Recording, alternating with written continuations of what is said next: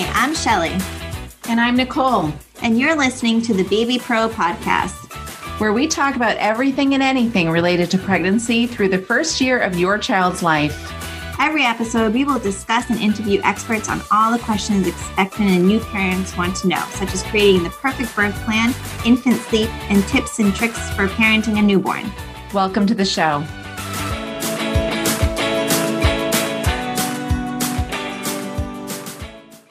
Hey, Nicole. Hey there, Shelly. How are you? I'm good. How are you? Good. I am so glad that the warmer weather is here. Oh, me too. And the weather is just crazy. Like it can't make up its mind. Right. Did I tell you, it's Hunter's birthday, by the way, today. Oh, happy birthday, Hunter. I know. I'm really struggling with it because he's turning 12. Oh, and I'm like, my I know. word. I'm like, because he's my sweetest kid. So I'm like, oh, now puberty is going to hit him and he's going to turn into a jerk, like all teenagers turn into jerks. And I don't want, like, because you know when it's your youngest and you're like, yes, you're so sweet to me still when the other older kids are jerks. And yes, they still love me. I get it. Struggling with it. Like this morning, we always do we always do birthday punches. It's like a stupid tradition. So I went to go give him his 12 punches and one to grow on. And I'm like, this is too many. Like, it's so much better when it's like 8 punches. Right. Or 3. Yes. Oh.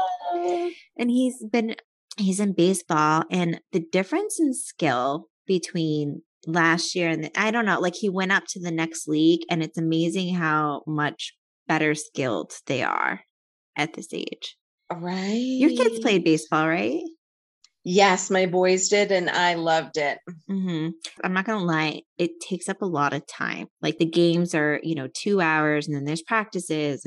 But once you get there, like I'm always stressed trying to get him there on time and everything. But once I get there and I settle into I bring my lawn chair, and it's just something about like listening to the crowd, and they're always serving like burgers and hot dogs, and the sun is out, and I love it. I know. And then he plays a lot of like night games where the game starts at 7:30, so then they turn on the big lights. And, it's Big League Chew and sunflower seeds, and I love it.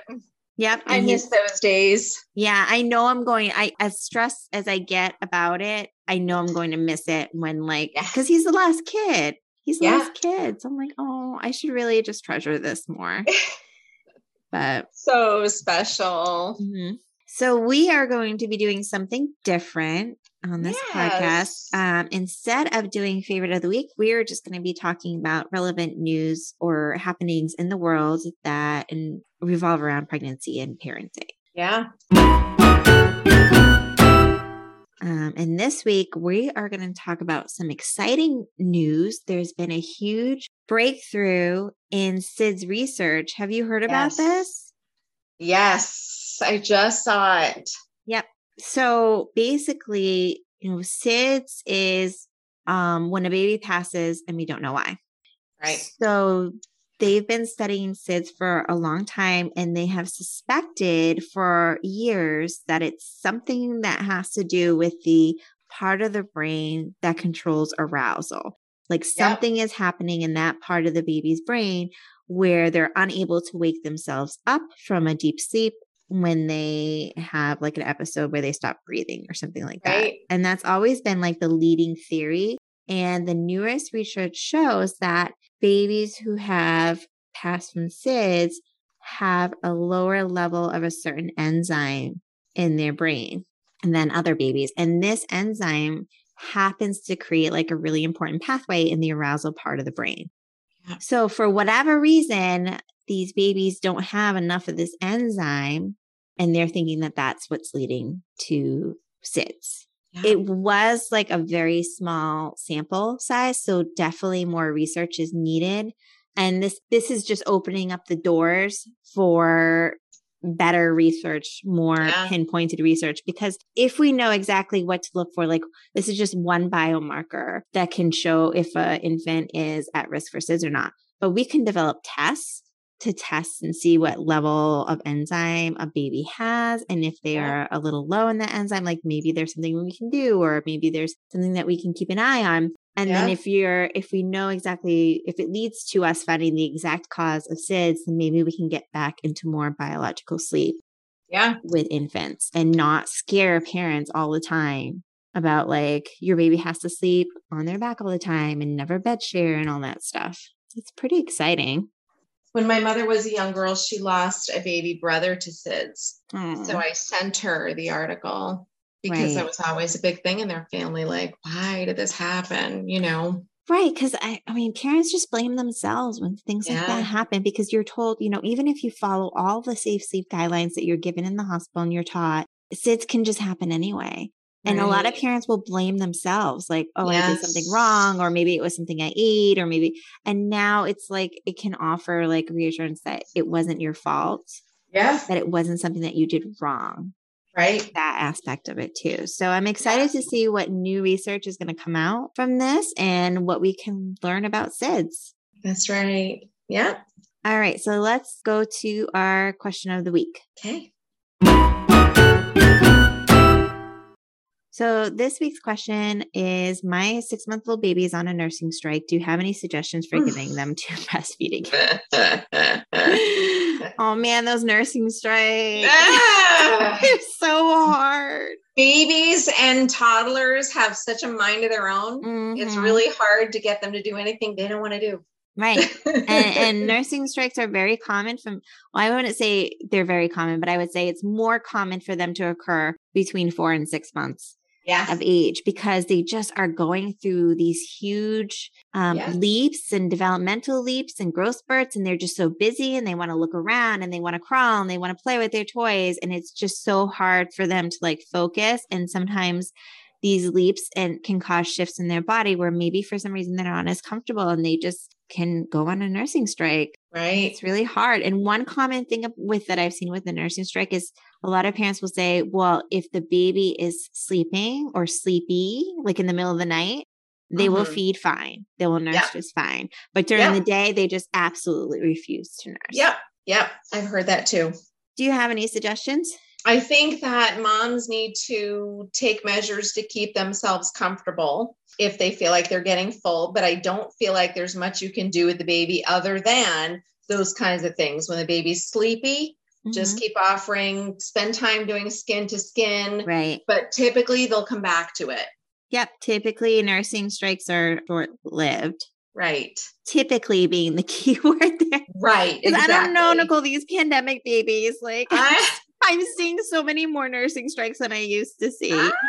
Everybody's going on strike. The babies too. Yep. Another thing that you can try is to take a bath with baby. Yes. That can like replicate the in utero environment and kick in their feeding reflexes. Just if you can try to latch your baby while you're in the bath. This worked really well for a family of mine that I was working with, that the baby started to refuse the breast. And I suggested she take a bath, and the baby latched in the bath and never looked back. Right. If you do take a bath with your baby, just make sure someone else is at home too. Yeah. To help you transfer the baby in and out of the bathtub safely, because babies are slippery when wet. That's right. I know. So that was our question of the week. If you would have a question that you'd like us to answer, you can submit it to me on Instagram at Shelly Taft IBCLC. And up next, we have our guest, Dr. Martin Rosen. He is a chiropractor who is going to be talking to us about tongue tie, TMJ, and babies and cranial distortions, meaning like head molding, like torticollis, things like that, flat spots, and how they impact breastfeeding. Excellent. That should be very interesting. This week, we are speaking with Dr. Martin Rosen. Dr. Rosen is a 1981 summa cum laude graduate of Life Chiropractic College. Since 1982, he has maintained a private practice in Wellesley, Massachusetts. Besides his practice, he has traveled nationally and internationally teaching chiropractic technique, pediatrics, cranial adjusting, chiropractic philosophy, and practice management. With his wife, Dr. Nancy Watson, they also run the Peak Potential Institute, offering premier educational programs for healthcare professionals. Their most recent book, It's All in the Head, was written to inform and bring awareness to the implications of growth and development challenges in the early stages of childhood development. Their book empowers parents with the ability to understand normal developmental milestones and to recognize problems in the earliest stages, allowing them to seek appropriate care before problems become entrenched and create diagnosable disease processes. Peak Potential Institute also offers other educational tools, including hands-on and online workshops and seminars, guest lectures, instructional videos, written books and articles, published research papers, and one-to-one interviews. He is dedicated to giving chiropractors, healthcare providers, and parents a new perspective when it comes to children's health. As parents of 2 daughters, Dr. Rosen and Watson have been committed to helping other parents learn from their personal and professional experiences. Through their combined 80 years of teaching, writing, and clinical experience, they have brought a unique insight, motivation, and support to thousands of lay and professional individuals in numerous fields. Welcome, Dr. Rosen. Thanks so much for joining us. Thank you, Shelley, for having me. I appreciate you taking the time to listen to what I have to say. Can you describe in sort of like layman's terms what it is you do? So I'm a chiropractor, and most people think of chiropractors as, back, neck, pain type of doctors, but we actually specialize in pediatrics. And what our goal is actually to prevent things from happening. So as we know with children, there's a lot of traumatic episodes in their lives, sometimes including the birth process. And that can cause stress to their spine, their cranium, and their nervous system. And our job is to find those stressors and remove them either when they're causing issues or before they cause issues so that we can help facilitate optimum function in the health of the child. Can you go into a little bit more detail what you mean by trauma from the birth? Okay. Well, the easy way to think of it is C-sections, vacuum deliveries, forceps deliveries. Those are all kind of traumatic experiences. But part of the process of the birth is going down the birth canal. And the reason that happens is it creates molding in the cranium. It primes the baby's respiratory mechanism and breathing mechanisms. And so that transition down the birth canal can also be traumatic depending on how rough it is, how long it is, how intense it is. So any type of stresses can cause trauma that the body can adapt to. One of the main things that causes damage, I guess, to the child's nervous system is actually traction. So when people think of chiropractors, they think of nerves being pressed on and compressed, and that doesn't usually happen in a child, but stretching does happen. If you've ever seen a birth, a child, depending on the birth, sometimes they're really easy, sometimes they're more difficult, sometimes more force is needed to bring the baby down the birth canal. And it's no different when someone brings their child to the pediatrician in the first couple of days to get, things checked, their weight, their height, breathing, all that. Well, we check their spine and their cranium. We basically check that there's no stress that's occurred to the nervous system. So another way to kind of quantify it is we talk about ABCAR scores. So one of the reasons people take ABCAR scores is to see how the birth affected the child. How was the child breathing? What was the child's color? What was their respiratory rate? So if the ABCAR scores are really low, that gives us a sense that the birth was a traumatic incident for the child. And if the ABCAR scores are higher in the normal range, it's less traumatic. So we're always monitoring how the birth affected the child, obviously, as well as how it affected the mother. And again, as our job as chiropractors is to determine how that birth affected the structures that protect the central nervous system. Mm-hmm. And as a doula and as a lactation consultant, I see a lot of babies where the birth may not have had a lot of trauma, but even if you have a birth that doesn't have a lot of trauma, right. I still wouldn't say it's gentle. It's not a gentle process on the right. parent or the baby. Like even if everything goes as expected, still like a lot of twisting and turning. Exactly. And, you see that as lactation consultant. So you see that too. You see some babies that come out that are very relaxed, they nurse easy, they kind of come into it easy. And then there's other babies that the birth looks fine, but they're very tense, they're very tight, they have trouble connecting. So the trauma, for lack of a better term, can be happening in utero during the whole process. And then when the baby comes out, babies start to feel pain and pleasure by the third trimester. They already can differentiate between that while they're in utero, and what's happening outside of the womb is also affecting their growth and development. So or position in the womb. It may be an easy birth, but maybe the baby was held up against the pubic bone for a long time. Maybe the cord was too tight. We just had a mom who delivered a baby that the cord was actually wrapped twice around the baby's neck when the baby came out. Now the baby came out, she went to term. There was no problems during pregnancy. They had no idea when the baby came out, the baby was kind of blue because the cord was wrapped around the neck. And, they took the cord off the neck and the baby is, air quotes, fine. But yeah, that was a traumatic birth for the baby, even though everything on paper, except for that cord, looked good. So you're right. Everybody has a different experience when it comes to the birth. And I've obviously never given birth, but I've seen a number of them, not as many obviously as you, but yeah, they don't look like, oh, that was an easy thing, you know, oh, that went well, you know, I mean, it always looks like it's a difficult process. Sometimes I wonder if it wasn't for their natural reflexes, they would just be kind of shell shocked after such a huge like transition. Oh, you're talking about the babies, the children? Yes, Yeah. That's the whole thing of primal reflexes. They're survival mechanisms, right? If they were, if they weren't there, they'd like, I mean, can you imagine that being in a womb, safe, protected, fed, you know, warm, taken care of for 9 months, and then boom, you thrust into the world. And depending on where, you know, it could be a home, it could be a hospital. There could be people standing around. Yeah, I can't imagine what that imprinting does to your nervous system, because your nervous system is so susceptible in those first 2 years of life. I mean, it's growing faster than it'll ever grow again in your life. So it's basically just taking input. So yeah, it's amazing imprinting process. Right. One of the things that I see families struggle with is this isn't something that pediatricians or other providers are often trained to pick up on. And so they may think that everything's fine. Like, if I'm helping a baby with breastfeeding, I usually ask about the birth, but one of the questions is, well, how long did it take you to push the baby out if it's vaginally? Right. And I almost completely correct with my guesses, because the babies who just come flying out where the moms are like, oh, like one push and he came, they're always with like this, with their shoulders up by their ears, and they have a flexed posture that they can't extend their neck.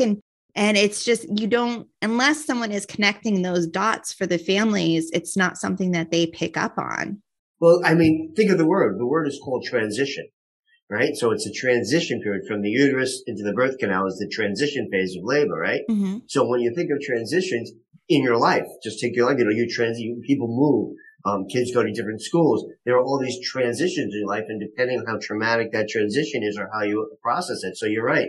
Part of the thing, they did a study on, I think it was 2015 in England, about, they tracked about 100 different births, and they evaluated the kids after about 6 to 72 hours, regardless of the type of birth. And what they found is that the transition period had a greater effect on how well that child was functioning within 6 to 72 hours. Sometimes it's too slow and they're trapped in there too long. And then, just like you said, sometimes these babies shoot out. Imagine that. That's a transition. You know, it's the kind of thing, if you put your house on the market thinking, oh, I have a couple of months to get it together. Someone comes along and buys your house, you know, and says, I want you out in a week. Can imagine how much stress that is. And it's like, so the baby's having the same process of going from the womb to the real world in maybe 20 minutes instead of an hour and 15 minutes or whatever, you know, time frames. And so you're right. And those babies, they definitely come out what we call guarded. They're in this tense state. They're guarded because they just literally came out so fast and so intense. I want to show you something I brought here.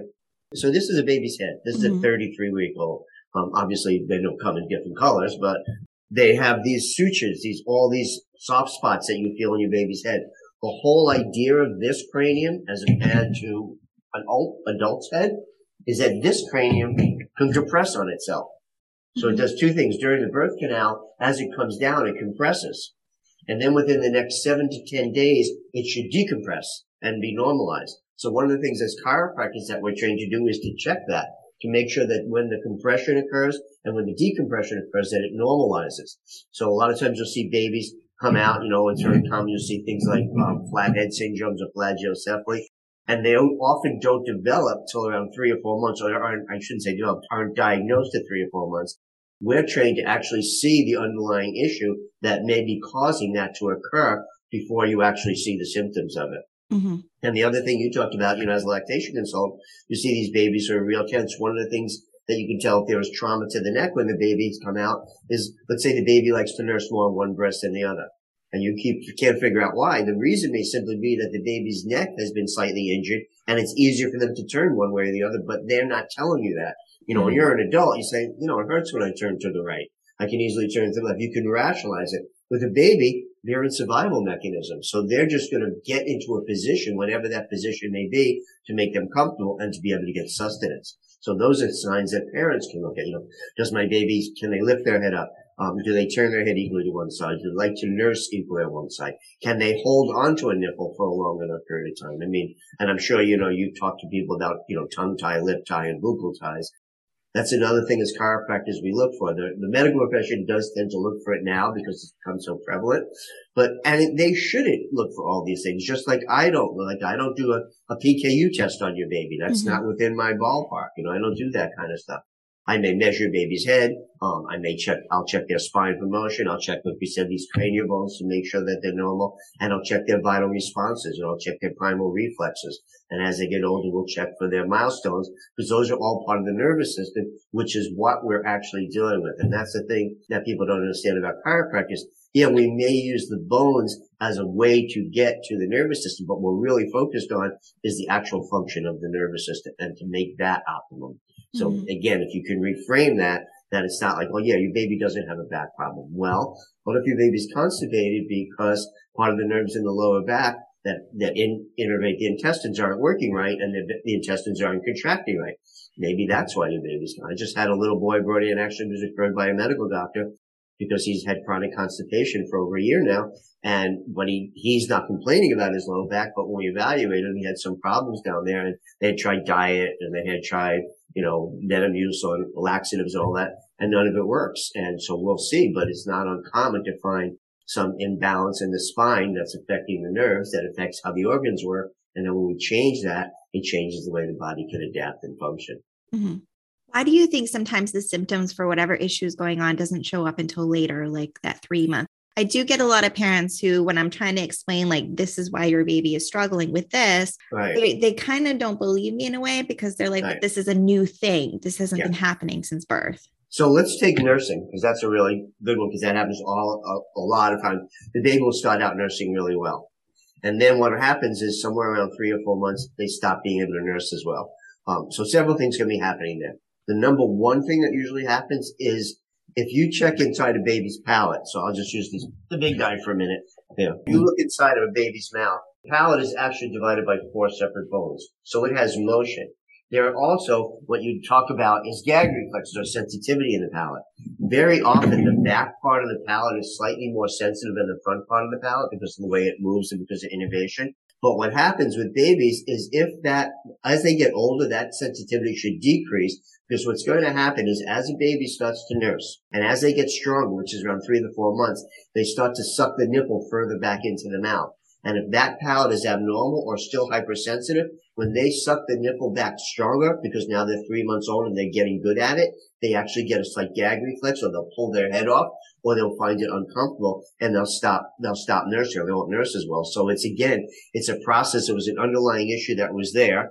It didn't manifest itself because the baby wasn't basically strong enough to suck back there, and that'll cause a problem. Mm-hmm. Also, we are what you call fault tolerant individuals, so we compensate. So just like adults, right? If you hurt your arm, the first thing you're going to do is see if it goes away, right? Mm-hmm. And if it doesn't go away, you're going to keep using it, especially if you're a mom, you're going to keep pushing until you can't do it again, right? Until it breaks down. Well, babies as survival mechanisms have an internal survival mechanism. They're going to do the same thing. So, when you hit in the first year or so of life, and every 3 months, there's huge neurological changes. So if there's a glitch somewhere, sometimes it doesn't show up till the next level of neurological change occurs. Mm-hmm. So you have a baby, let's say, who has difficulty lifting their head, and they still can't lift their head all the way by 3 months. Well, by 3 to 4 months, when they should be turning over, they're not going to be able to turn over. And then if they can't turn over, that's going to affect their emotional and social interaction. And then you're going to have a different child than you had when it was born. You're going to have a child that's irritable, that's frustrated, that's very tense, because they can't do the things that's already pre-programmed into their system. Mm-hmm. So that's often why it happens. Also, different levels of the nervous system are called on to work more as we get older and older and older. So, for example, let's talk about the front of the head, what we call the prefrontal cortex. That's kind of your decision-making center, but that doesn't cue in till later on. You're not really using it till 2-3 years of age, and you're all reflexive. Well, if there's a glitch and it's not getting the proper input, when it's supposed to cue in, it doesn't cue in. So, for example, retained reflexes. That's part of that whole idea. By the age of 2, all those primal reflexes should be gone. Mm-hmm. Because now you should be able to cognitively understand that you don't need all these primal reflexes. That, when you hear a sound out there, oh, mommy dropped a pot. You don't have to get startled all the time. So if that area doesn't kick in, then what's going to happen is what the baby looked pretty normal up to a certain point. When they get to the point where they have to call in more of their nervous system, more of their resources, that's when the system breaks down. That's when we get a disease process or a diagnosis.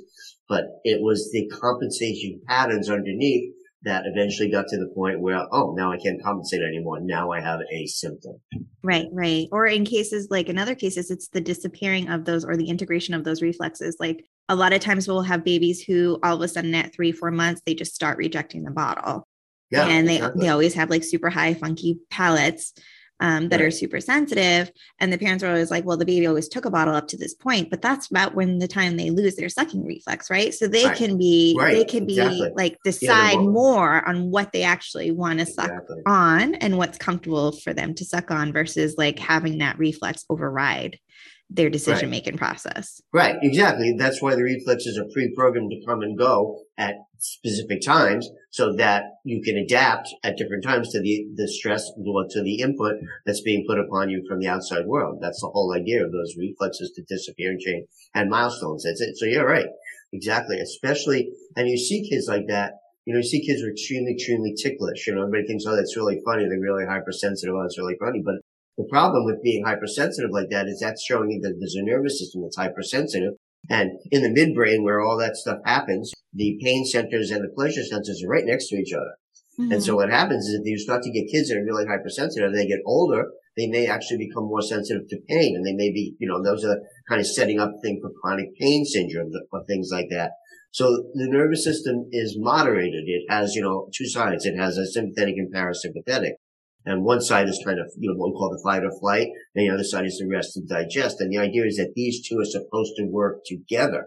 And if there's an imbalance, then exactly what you said will happen. If that sympathetic fight or flight system doesn't shut down when it's supposed to, and the parasympathetic kicks in, then you have basically a hypersensitive kid that everything's going to start to bother them. Everything becomes more sensitive. They get sensitive to texture. They will only wear certain clothes, right? Because it's uncomfortable on their skin. And you're going to go, well, when my baby was, 2 months old, I could put anything on him. Now my baby's my kid's 18 months old and won't wear this shirt because it's scratchy. It's because their system has become sensitized and nothing has changed that sensitivity. And it's showing up when they can, just like you said, start to use their cognitive decision-making process. Hey, I don't like that. Mm-hmm.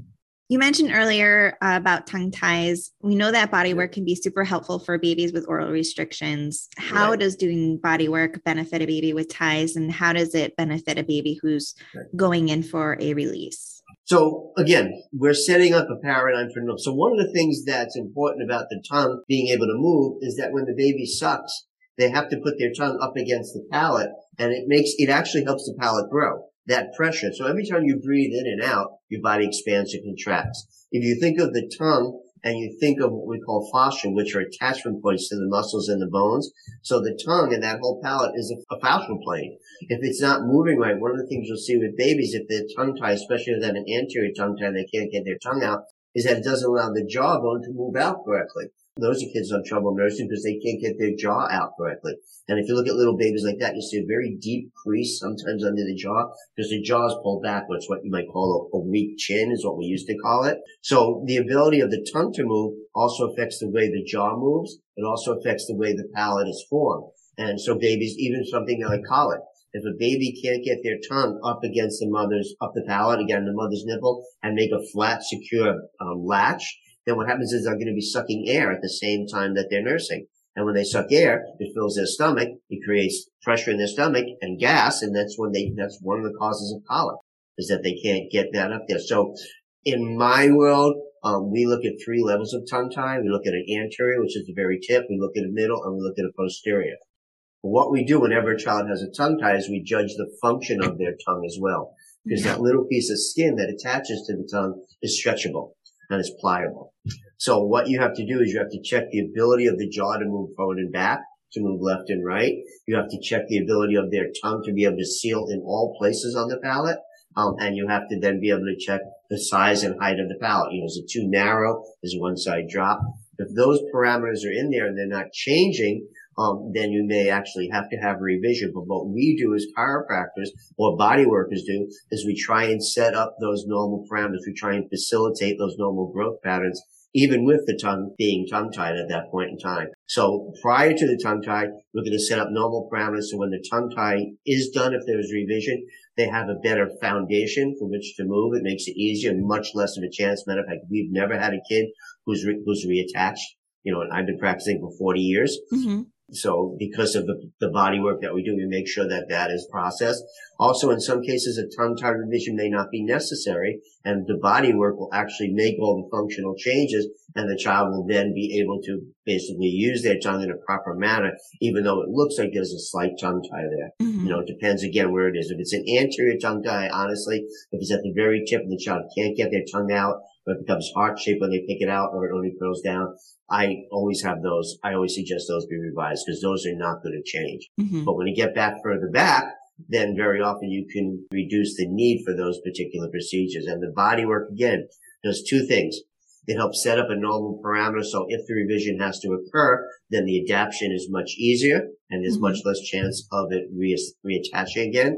And if you're on the borderline where it may not be necessary, then the body work can actually create normal functional capability, and that the tongue tie will no longer need to be revised because the child can do everything normally, and the functionality and the patterns will change normally. Mm-hmm. Yep. And that's one of the things that I've noticed with working with families here, and I know that you're local to me, is a lot of times they'll come see me after the tie was released because nothing's getting better. And that's because the asymmetry and the tightness and the tension was never addressed. So of course the tongue movement's not going to change. It's also about repatterning. You have to understand that everything that you do is mitigated through your nervous system. So if you set up a pathway, we talk about neuroplasticity, which is the ability of the body to change. Well, neuroplasticity can be negative too. In other words, you can create a negative neurological pattern, and if the child has done that with a tongue tie, let's say, and even when they get it cut, they're still going to be using the tongue in the same way. Mm-hmm. So what we do is help facilitate a more positive pattern. Again, that happens with people, an injury. If you have a leg injury, an arm injury, a back injury, whatever it is, and you've been dealing with it for months and months, and you go to a chiropractor, you've already made compensatory changes. When we make our corrections or adjustments, not only remove the joint pain or stabilize the spine, but we also retrain the spine, the muscles, the nervous system to react back normally again. So number one, the process doesn't occur again. And number two, you're no longer compensating. With infants, you have to do the same thing. You're thinking if a child's 2 months old and for the first month of their life, they had a tongue tie and they were compensating for it, that's half their life that they made compensation. So you have to restore normal patterns also. So that's part of the issue. That's why they don't get, that's why, people who do your type of work, you help retrain them. Mm-hmm. That part of the job is, I got the tongue tie, I got the lip tie, I got the vocal tie, I got them all cut, and my child still can't nurse. Right. Well, your child doesn't know that. Right. Your child didn't know that things really that much change, Mm-hmm. I mean, when I've seen older kids, when they get a tongue tie revision, they start to play with their tongue a lot more. But those are kids who are like 7, 8 months old, or even like I've had kids 4 or 5 years old who haven't had it done. But as they get older, they get more aware of it. And you'll see this little baby I just had. We actually ended up having to have a revision, and I think she's about 6 months old. And when she comes in now, it's been about a week, 10 days since the tongue tie, the revision. And she just plays with her tongue now. She's like sticking it out and pulling it out, and she's able to nurse and feed better. It is working, but you can see her. She's playing with the tongue. She's becoming aware of it. She comes in, she sticks it out, she rolls it, and it's very cute. That's also very useful. Right. And that's usually something I explain to parents when we're talking about whether to go for a release or not, is that the release will give them the ability to move their tongue, but we would have to teach them how. Exactly. Like if you trained for a marathon with your shoes tied together by their shoelaces for 9 months, and then someone came and untied them, you could technically run better, but you'd probably fall flat on your face. Right, you would, and you wouldn't know what you wouldn't know what to do with your body. Mm-hmm. Yeah, no, that's true. That's definitely part of the process. It's retraining, it's preparation, and it's setting up a parameter where they no longer have to compensate for the issue that they may have been compensating before. There's some cases, like if you have a posterior tongue tie, in most cases you can adapt to that very well. But like you said, sometimes they'll get a cut and they'll come in and there's no change, and you go in and you palpate the palate. You see that the palate's very distorted, but it's still very high and narrow. And because it's so narrow and high that when they nurse, they still can't make a seal. They still can't get the tongue all the way up against it. So something has to be done to help open up that palate so that they can again seal, even if their tongue is working better. Okay. And that's something that you do as a chiropractor? That's what we do. When you look at these kind of cranial bones, all right, and even the spine babies, they have a high amount of mobility. And so what we do is what we call making adjustments, but the adjustments are much different in pediatrics than they are with adults. And it's a specialty that we use. And what we're really doing, and when we're making a correction, is we're facilitating the body to go into the direction Ari wants to do. But what we're doing in infants is more often than not is changing what we call the tension in the dura. And the dura is the attachment that protects the spinal cord, attaches to the bones, and it literally attaches inside the cranium, over the brain. It comes out through the suture of the skull and forms part of the bony surface of the head, and attaches all the way down to the tailbone. Mm-hmm. So if you think of a cord that's child to your child's tailbone, and then tied to your child's head, and that cord determines how much tension is in the cranium or in the spine. What we try to do is find those points in the cord that are too tight and release them so that we can get a balanced tension in that. The dura, it affects the nerves, it affects the bones, it affects the fascia, and it affects the muscle, because the whole system is interrelated. Mm-hmm. Of course, people are not calling me because things are going well. They call me because they're having trouble. But I can't remember the last time that I did an oral assessment on a baby that did not have a high or asymmetrical palate. Okay. How long and I don't know if you can answer this, but how long does it take to correct the palate on average when you're working with a baby? Well, it's the simple answer is the sooner the easier. Mm-hmm. So all these little soft spots that I just pointed in her head, usually the biggest one, which is the top of the head, at the longest period of time that it stays open is 24 months. Mm-hmm. Usually the average is 7 to 19 months. Then these little ones on the side, the one back here is 18 months, and the one over here is 15 months.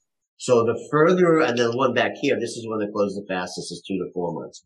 So the point I'm making around that is the closer we are to the time when these are going to close and form the sutural system, the longer it takes to make the change. Mm-hmm. So for example, an average, I will tell a parent who comes in, let's say in the first 3 months, that it'll take about 3 to 5 months to make this process happen. Okay. Then it may go to 6 to 8 months. And that's usually what time frame we usually look at. And that 6 to 8 month period of time, that doesn't mean we see you every day. 6 to 8 months, I may see you, once every week or once every 2 weeks. It depends on what we find underneath that. But again, just two things are happening. It's not like you take a bone and you move it. Mm-hmm. What we're doing is changing the tension on the bone so it allow it to grow faster.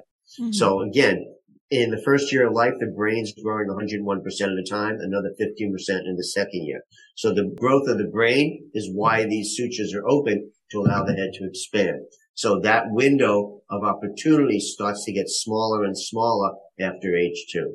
Mm-hmm. So again, average 3 to 4 months, sometimes 6 to 8 months. And again, they're not daily visits. They may be weekly or maybe, every other week. It all depends on how well the child responds to what we do and how much distortion we find. I also think it depends on what's going on at home too. Like if the babies are put in containers all the time, or are they being held more? Are they getting the right amount of tummy time, all that stuff? Yeah. Well, that's extremely important. That was a really good point. Parents have a lot to do. The last 2 years, in my opinion, has been extremely stressful on parents. I've seen more stressed parents and babies than I've ever seen before in my 38 years before this of life. And so that's the point. And right. So the children need to have good input. If the child's in a car seat all the time, it goes from the child, car seat to a stroller to a carrier to lying on their back at night. Yeah, that's going to cause stress. That's going to be a high propensity for things like flathead syndrome. Tummy time is extremely important because not only does it strengthen the neck muscles, but it allows the child to move around, to turn their head, to actually start to see the world and take in more information. So that's an important time. And all those milestones are extremely, extremely important. Also, the other thing is, and I know we had a baby food shortage recently, but the bottom line is what you're feeding your baby makes a huge difference to how they're able to eat. If you're looking at a formula and you turn it around and look at the back of the formula and it looks like a chemical equation and there really doesn't seem to be any food in it, there probably isn't. And that can be causing an issue as well. So, we have to find things that is satisfying to the baby to eat, that's fulfilling, that doesn't cause them to have to, compensate to get nourishment in. Mm-hmm. I'm glad you brought up the last 2 years because I have felt that I've noticed the same thing. These pandemic babies are so tense, and their parents, of course, are like, oh my gosh, my 3-day-old baby is already rolling over. They're an overachiever. And having to explain to parents, well, that's not actually a good thing to have your 3-day-old baby rolling over already. That's not what we would consider normal. Well, it's interesting. So right at the base of the brainstem, there's an area it's called the brainstem. There's also an area called the cerebellum. And that's like a processing center for everything. And the first year of life, that grows 240%. And the reason for that is because that's where all the information gets processed. Throughout generations and generations and generations, there are pre-programmed, what we call pre-programmed proprioceptive feedback loops. It's a big name for it, but basically is that your reflexes, your developmental milestones, all that are pre-programmed into the system. And there's some variance, but you're right. A baby rolling over and flipping over at a week old is not a genius. It's a problem. A baby who goes from sitting to standing and misses crawling. Oh, my baby's a genius, never had to crawl. No, that's a problem. These are pre-programmed and they're designed to help the nervous system develop specifically the way human nervous system develop. It's like if you're an animal in the wild, right? When animals in the wild are born, they don't have to wait 12 months to walk, because if they had to wait 12 months to walk, they would be eaten by predators. So they're pre-programmed to be able to get up and walk within a couple of hours at the most. All right. If that breaks down, then they die. And when obviously kids are much more protected, it's not going to be that drastic, but you're right. That means that something in their nervous system that was supposed to be programmed correctly is not normal. And again, and it's a great thing that we talk about in the book that my wife and I wrote, It's All in the Head, is we talk about the difference between what's common and what's normal. Just because it's happening all the time, and especially these last 2 years with the pandemic, we're seeing a lot more symptoms that are becoming common. They're definitely not normal. And we really have to be careful about normalizing things because they're happening a lot. Right, right. So if you are a parent and you don't have any training, what are signs that you can look for that your baby might need some help and some body work? All right. Well, again, the stuff that you see all the time, difficulty nursing, inability to pick their head up within the first month, not wanting to do tummy time, always seeming very, very tense and tight, having extremely erratic sleep patterns, not able to self-soothe themselves at all, other digestive issues, right? Chronic constipation type of thing, and diarrhea, cramping, screaming, pulling their legs up too tight, and that's the tighter end. The other end is being too flaccid. In other words, not being able to lift their arms. When you put your fingers near their hands, if they can't grasp you, there's no grasp reflex and no ability to do that. If you're watching your baby and it looks like their eyes don't follow you when you walk around the room or move, if their eyes don't track, that's a problem. So those are some of the other things that we see. If they always like to favor one side, like they don't want to turn their head to another side, or if they sit in a car seat and every time they're in a car seat, like they sit like this all the time, they never pick their head up. Those are other type of things that you look at. As they get older, again, the milestones, if they're not able to sit up by somewhere around 6 months or not even try, that's a problem. If they don't try and creep and crawl somewhere between 7 and 9 months, that's a problem that you want to be looking at. Also a baby, we have some kids that come in and parents go, oh, he's great. He can turn from his stomach to his back, but he can't turn from his back to his stomach. That's not good. Or he always turns to the right side, never turns to the left side. Okay. So those are all little glitches that are becoming more common as babies get stressed, but those are not normal. And those are usually signs that there's some kind of compensatory process occurring and that you should get your child checked. Mm-hmm. I also think like the parents who say, oh, he hates the car seat. He screams the whole time. Screams in the car seat. Exactly. That's a big red flag for me. Or sleeping with the mouth open all the time. Right. Mouth breathers. Yeah. Those are really good ones. Exactly. And then if you start to see, a lot of times you'll see one eye socket looks smaller than the other. Or if you'll notice if your baby's jaw always deviates to one side. Again, and that's the same thing if they like to nurse more on one side than the other. So you start to see distortions in, baby's face. I mean, again, part of the reason that we wrote the book, or after I wrote the book, It's All in the Head, is because we went shopping, we were at a seminar, and we didn't bring our baby doll with us, that we use for demonstration, and we went to a Toys R Us, or one of those type of stores, and all the baby dolls, she goes, look at all these baby dolls, they look so weird, their faces are all distorted. And I'm like, well, that's normal. It's kind of like when I was growing up, Barbie dolls, like, wow, look at all these bodies, they're perfect. That's not normal. All right. Mm-hmm. And so she started noticing all these babies' faces and heads and stuff looked weird when they were processing. And so when you start to look around, you can see these kind of distortion patterns. It's no different when you walk down the street and you see some person limping and go, wow, that person must be hurt. Look how they're limping. You already think about that. Well, your baby kind of does the same thing. What if they can't use their right arm as well? I mean, eventually you pick right-handed and left-handed, but when you're a baby, you should be able to grasp with both hands. You should be able to look both ways. And those are the kind of things that we look for. So yeah. And you're right. Those sleeping patterns are very common that you see. And that thing from going from one like a car seat to a stroller to a carrier, and one of those things the child really hates, that's a problem usually. Mm-hmm. I mean, there's a possibility that that particular ergonomics of that carrier might be off for them, but more often than not, it's because there's some kind of problem. And that's definitely a red flag.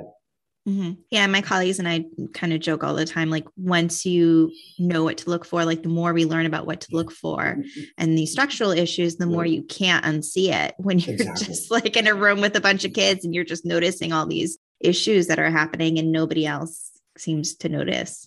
I had a student once call me. I had known the student for a very long time, and she said to me, she goes, I hate you. I said, well, that's nice. And she goes, yeah. She goes, cause she ended up going to chiropractic. She was a student in chiropractic. She took my class, but I had known her before that, and she'd gone to chiropractic. She goes, I used to think babies were so cute. Now every time I see them, all I see is what's wrong with them. Yeah. I have that issue when I look at pictures, my kids are a lot older now, they're in their teens, but when I look back at pictures of them as babies, I'm like, holy crap. Like, how did I not see, like my son's jaw was like, he almost looks like a little stroke victim kind of. Well, that's it. When we teach pediatrics, we have a certification program. And once we get into the cranial part and what we call visual analysis, we have a whole section on how to analyze the face and what's going on.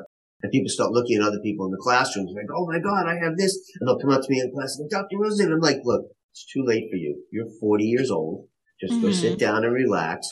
That's where your body is compensating for. We're not going to change that right now. And that's not what this visual analysis is about. It's about catching it before the whole system, solidifies and codifies. And that's the whole idea.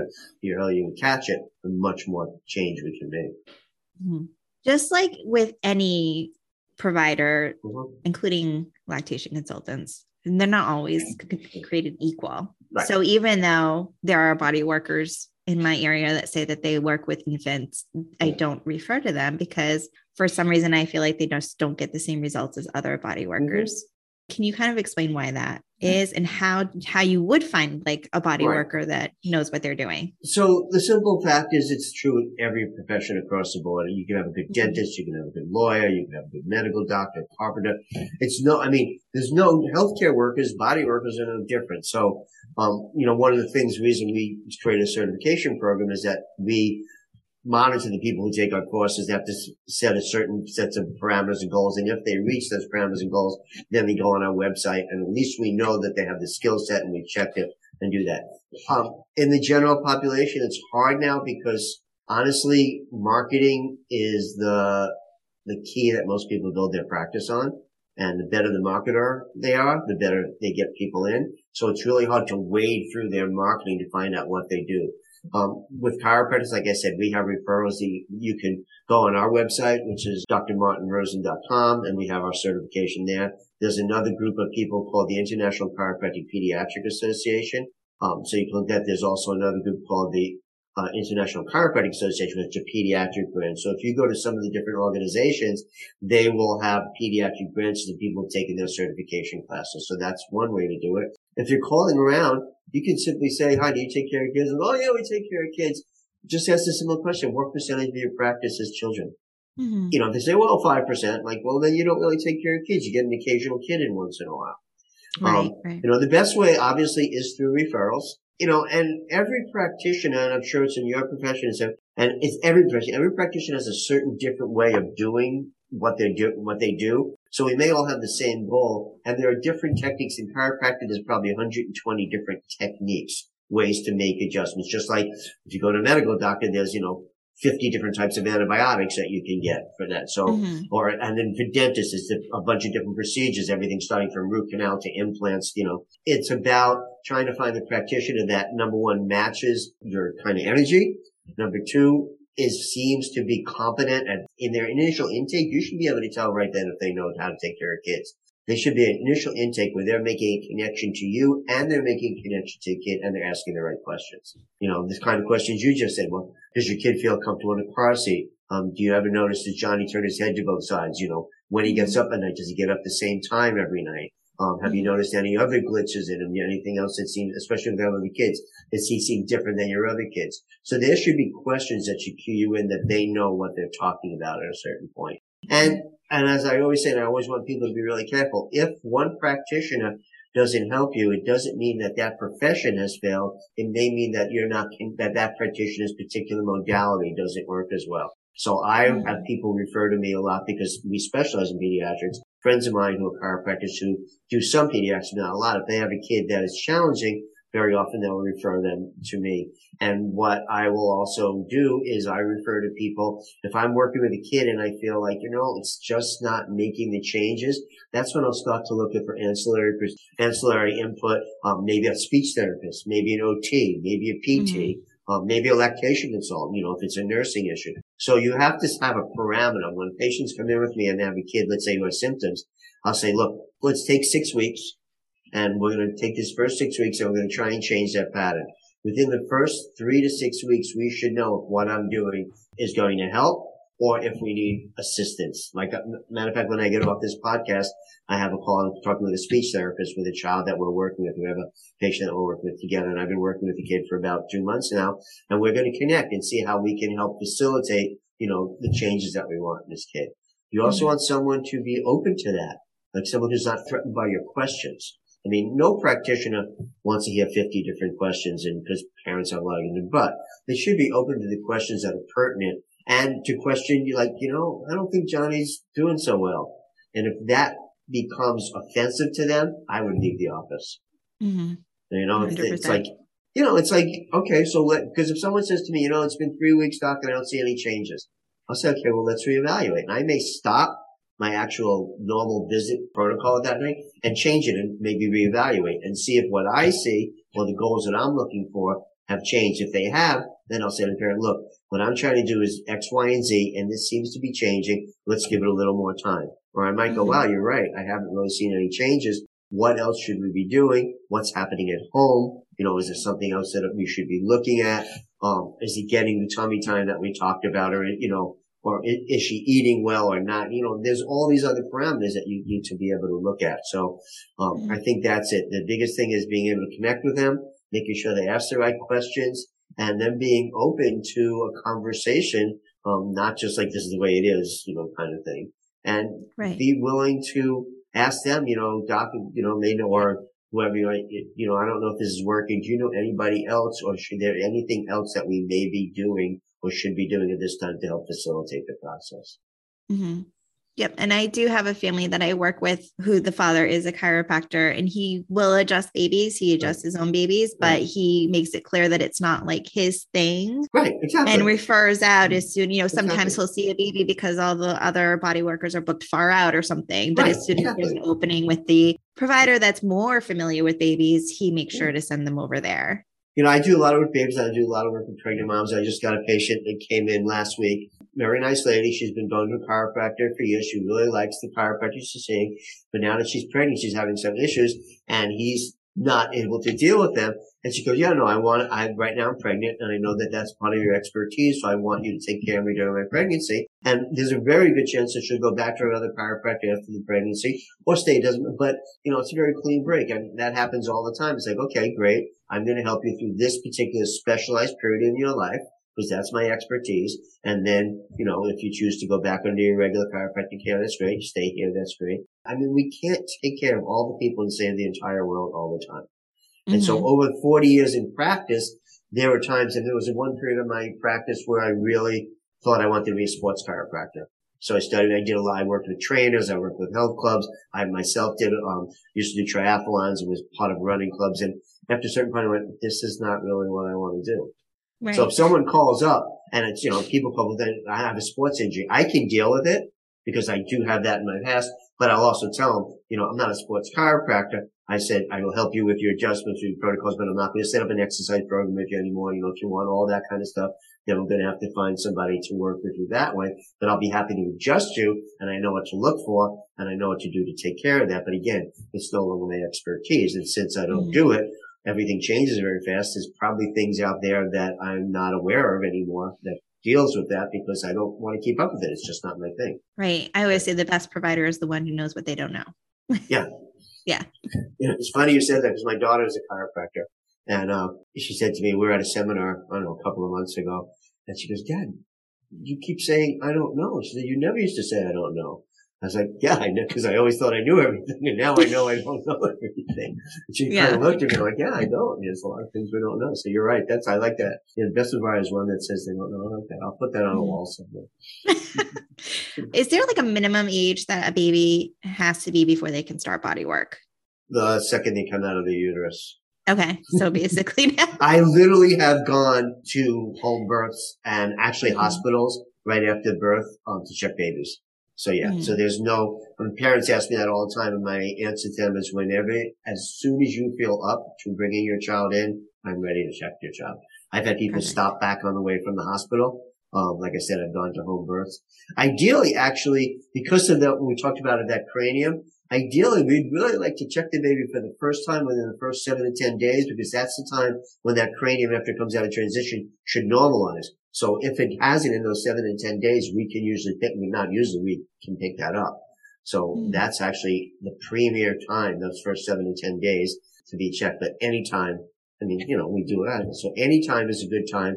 Again, there are a lot of factors depending on time management, how many of your kids, how traumatic the birth was for the mom, Right. Right? How's she? How's she feeling? Right. If it's a C-section. I've had cases where people who have been either patients of mine or aware of the traumas of C-section have actually had the husband bring the baby in, after the second week because the wife wasn't able to yet. She didn't feel up for it.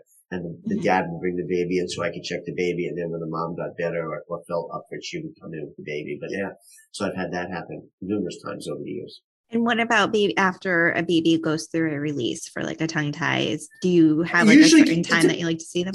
Within usually 48 hours. I don't usually like to see them the next day because I don't want to start sticking my finger in their mouth and checking it. Usually, especially if it's been somewhat traumatic, but usually within 48 hours, 72 at the most. I'd like to see it because we want to make sure that, number one, I double check to make sure that it's healing well. And I also want to make sure that I've had a couple of instances where they cut a little too deep and we had to, tell the mom that, this is going to take a little longer. I have to, calm her down. Yeah, the child's going to have a little more difficult time. And so it helps me prepare them for what it's going to look like over the next couple of weeks. Cause a lot of parents just think, oh, I'm going to do the cut. They're going to come back to a nurse and everything's going to be perfect.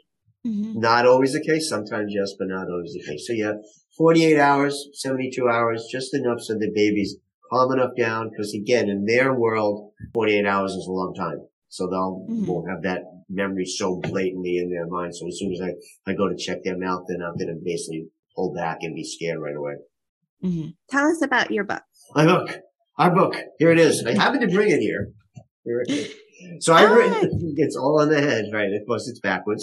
But anyhow, so my wife and I wrote it. I've written a number of books, technical books. I've been teaching for 39 of the 40 years I've been practicing. So I've written a lot of technical manuals. This is the first book that we wrote for lay people as well. So there's a lot of information for healthcare practitioners, obviously, but the book gives you a kind of a baseline of the anatomy and physiology of your child's development. It talks about the milestones. It talks about the primal reflexes. It basically talks about everything we talked about here. It talks about tongue tie, plagiocephaly, signs to look for when there's an issue, and places that you can go to get help. So that's kind of what it's everything we did in this podcast kind of in a nutshell. And a lot of people have been buying it. A lot of chiropractors buy it to give to their patients. Instead of trying to explain what we do, the book explains why we do what we do. It talks about what I just talked about earlier, the dermal system. It talks about cerebrospinal fluid, which is basically the lifeblood of the central nervous system. So it gives you some basic anatomy, physiology, what to look for, what signs there are if there things are wrong, and where to go for help.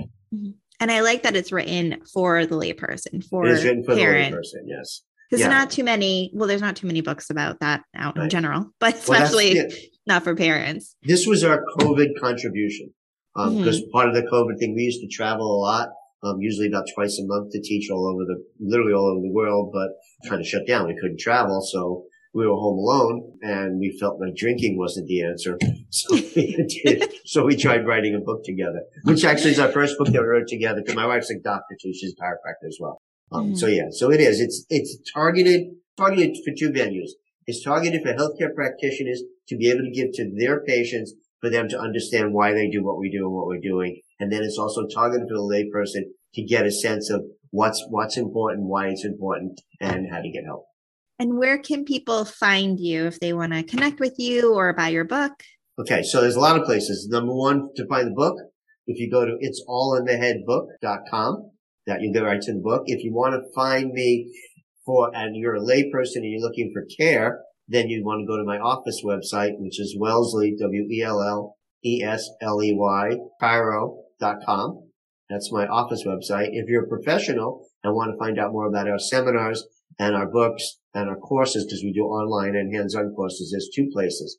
One of them is drmartinrosen.com, and the other is peakpotentialprogram.com. And they'll give you all our courses and all our information and that's for the professionals. And to contact us by email, the best email probably is, drmartinrosen@gmail.com. So any one of those venues. Are you on social media at all? Yeah, we're all over Facebook, Instagram, Twitter. We have So we have a bunch of Facebook pages, professional Facebook pages, as well as lay professional pages. I am on Instagram. I have a TikTok account, but I don't dance really that well, so I won't do a lot of TikTok. I'm definitely going to find you on TikTok. Yeah, so no, I don't. You'll probably find one of my daughters on TikTok. They're much better dancers than I am. Yeah.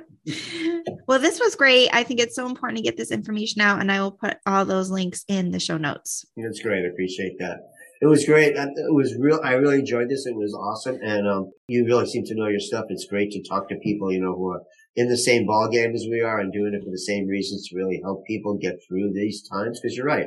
These babies the last 2 years, if we don't help them now, we're going to have a plethora of kids with neurodevelopmental issues in the next generation. And right. I probably won't be around to see it, but you will. And we don't want that.